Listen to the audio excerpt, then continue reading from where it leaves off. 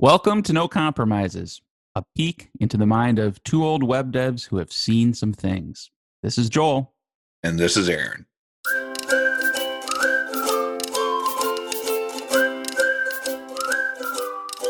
I started programming with edit.com. And then after that, that was a old. That's not a program in website. DOS. That is like No, a DOS yeah. executable. Okay. Yeah, there is exe and .com Mhm. files. Yeah. So I started with edit.com, and then I went to Notepad. Not Notepad++, just Notepad. Yeah. But now we have some better tools. Yeah, I suppose we definitely do. I'm getting a little nostalgic for like GW Basic right now, though. But Yes. I will save that for another day. Yeah, like one tool in particular, not an editor per se, but kind of in that same realm, we've been talking about and really enjoying using is PHP Stan.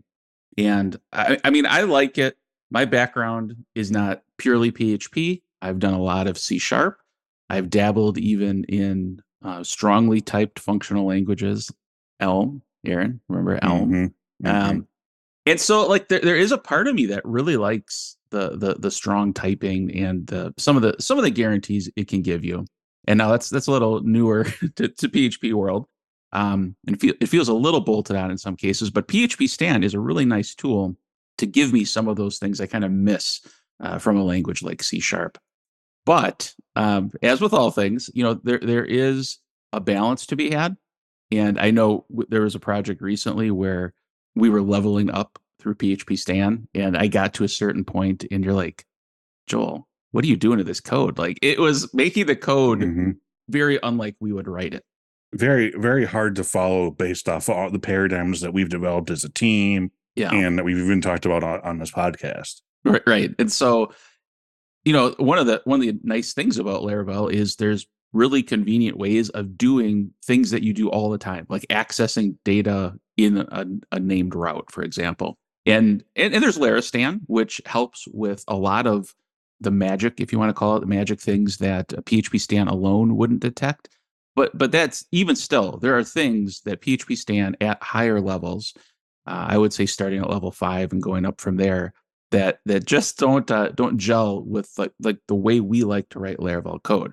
And so kind of the debate we were having, I thought might be a fun topic for today is like, don't go too far, right? Like is there a point where we just decide this level is enough, or we don't care about that rule because it would force the tool would essentially be dictating to us how to write the code, and maybe the benefits it gives if we follow that don't outweigh the negatives of like just changing how we write code and keeping code the way that we think it's most maintainable.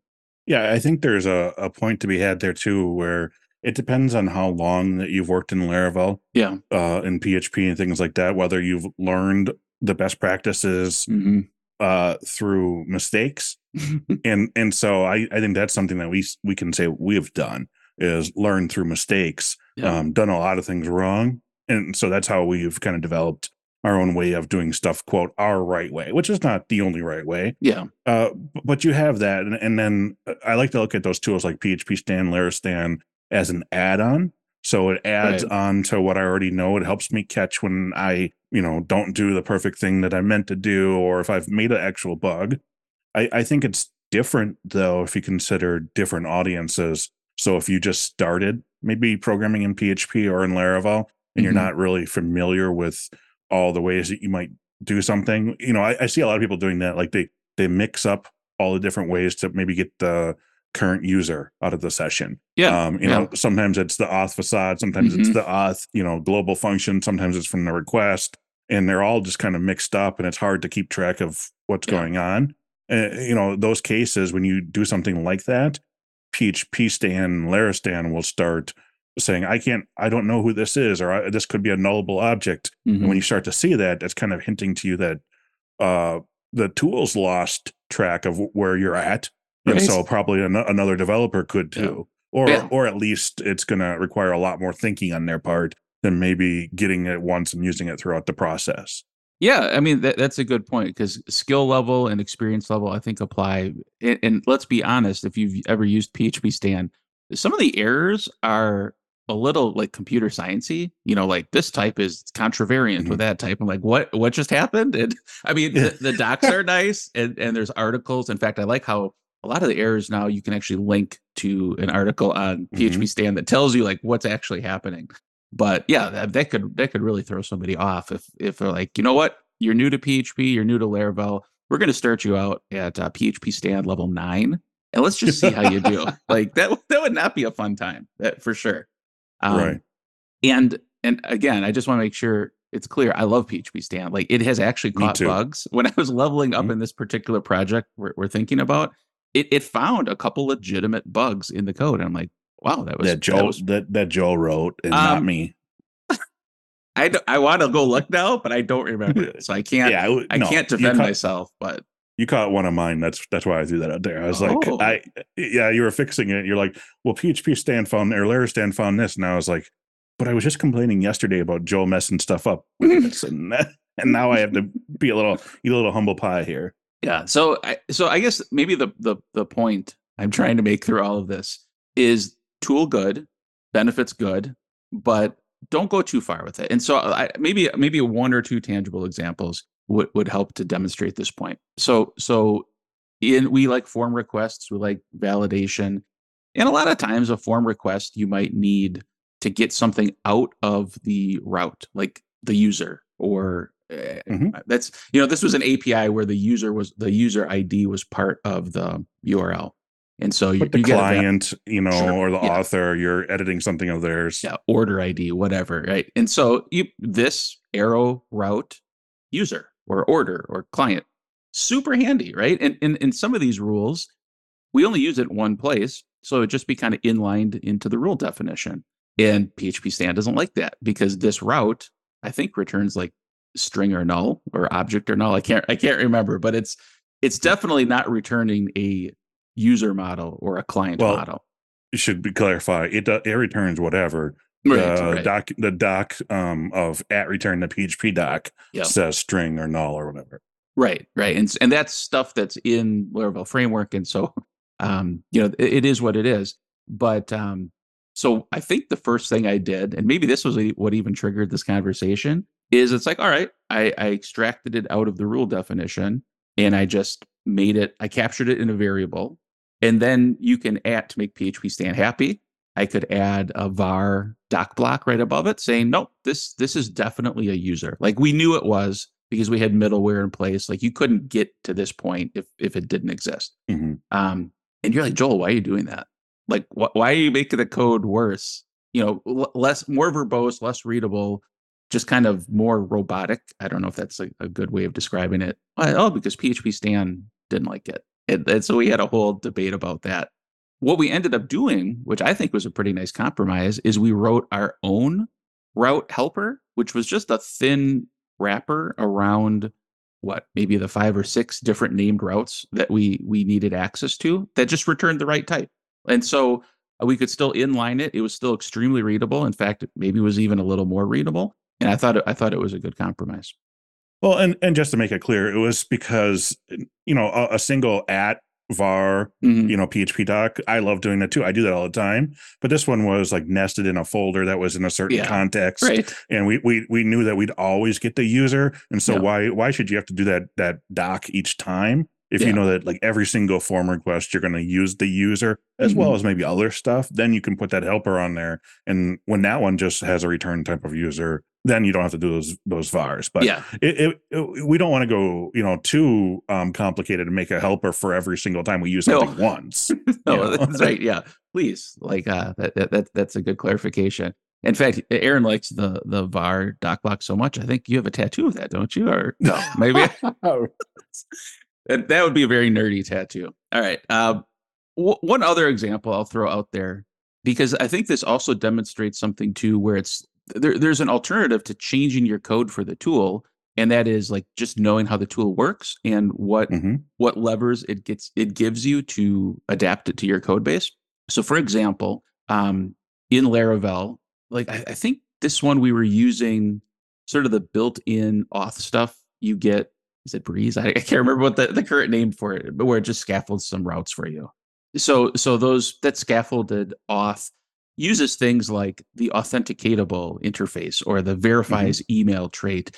And those things are users, like they are the user model, but they're not type hinted that way. And so PHP stand, like we would be using in the password reset flow, this user or however it comes back in. Hmm. And it's like, no, that's not a user. You can't call a method on that.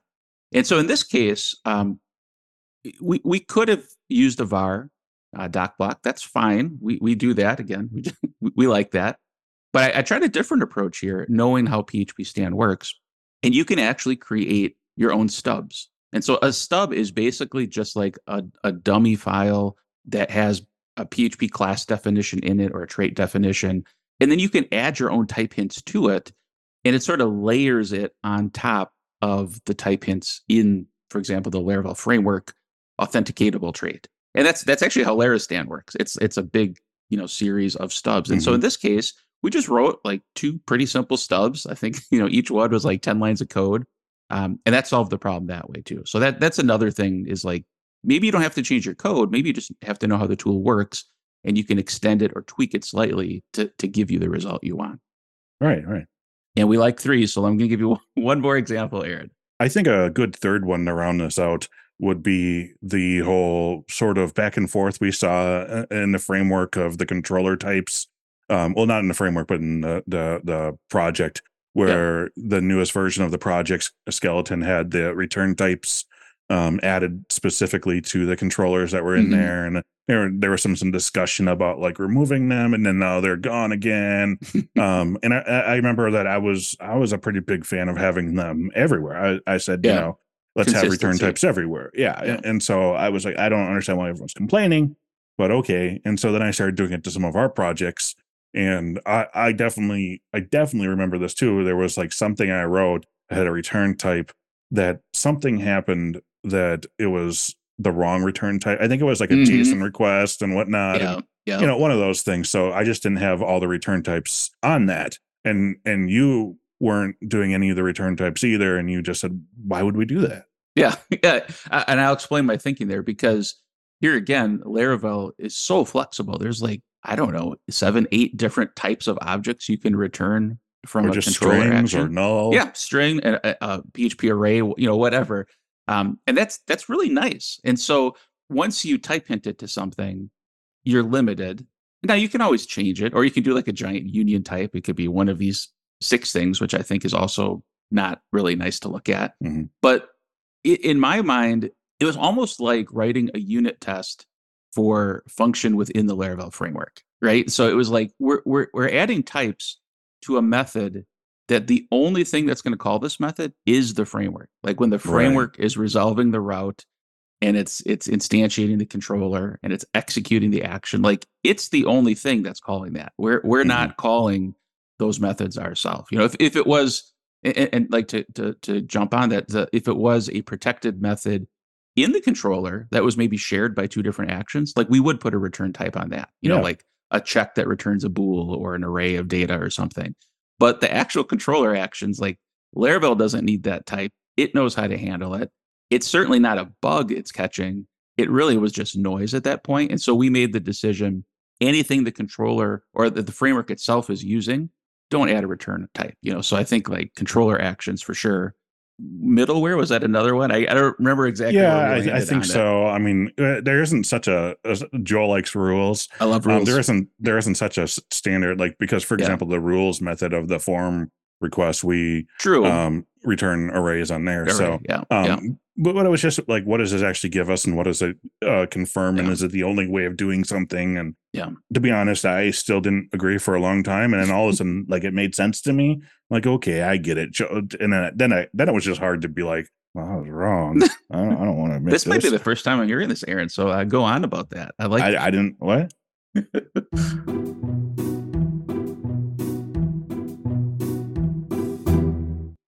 I talked about my kids before and some of the interesting things they say. It's some of them kind of make me think like, where did that come from, or what even made them think of that? The other day, um, my son has this thing he does where he kind of comes up with weird opposites of things, and so I'm going to give you one example. Okay. And he's like, "Dad, does the existence of silly putty imply that somewhere there's serious putty? And so it just for context, like this was in a car ride, just randomly he drops this question on me. I'm like, what are you talking about? But then his brother says, yeah, it's called C4.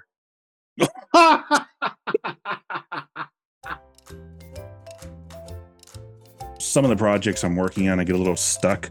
I don't know kind of what to do. So I reach out to Joel and I say, hey, can you help me? And if you don't have a Joel, we can help you. Go to masteringlaravel.io. Need help? Get unstuck. It's a service we offer, and we'd love to help you get unstuck.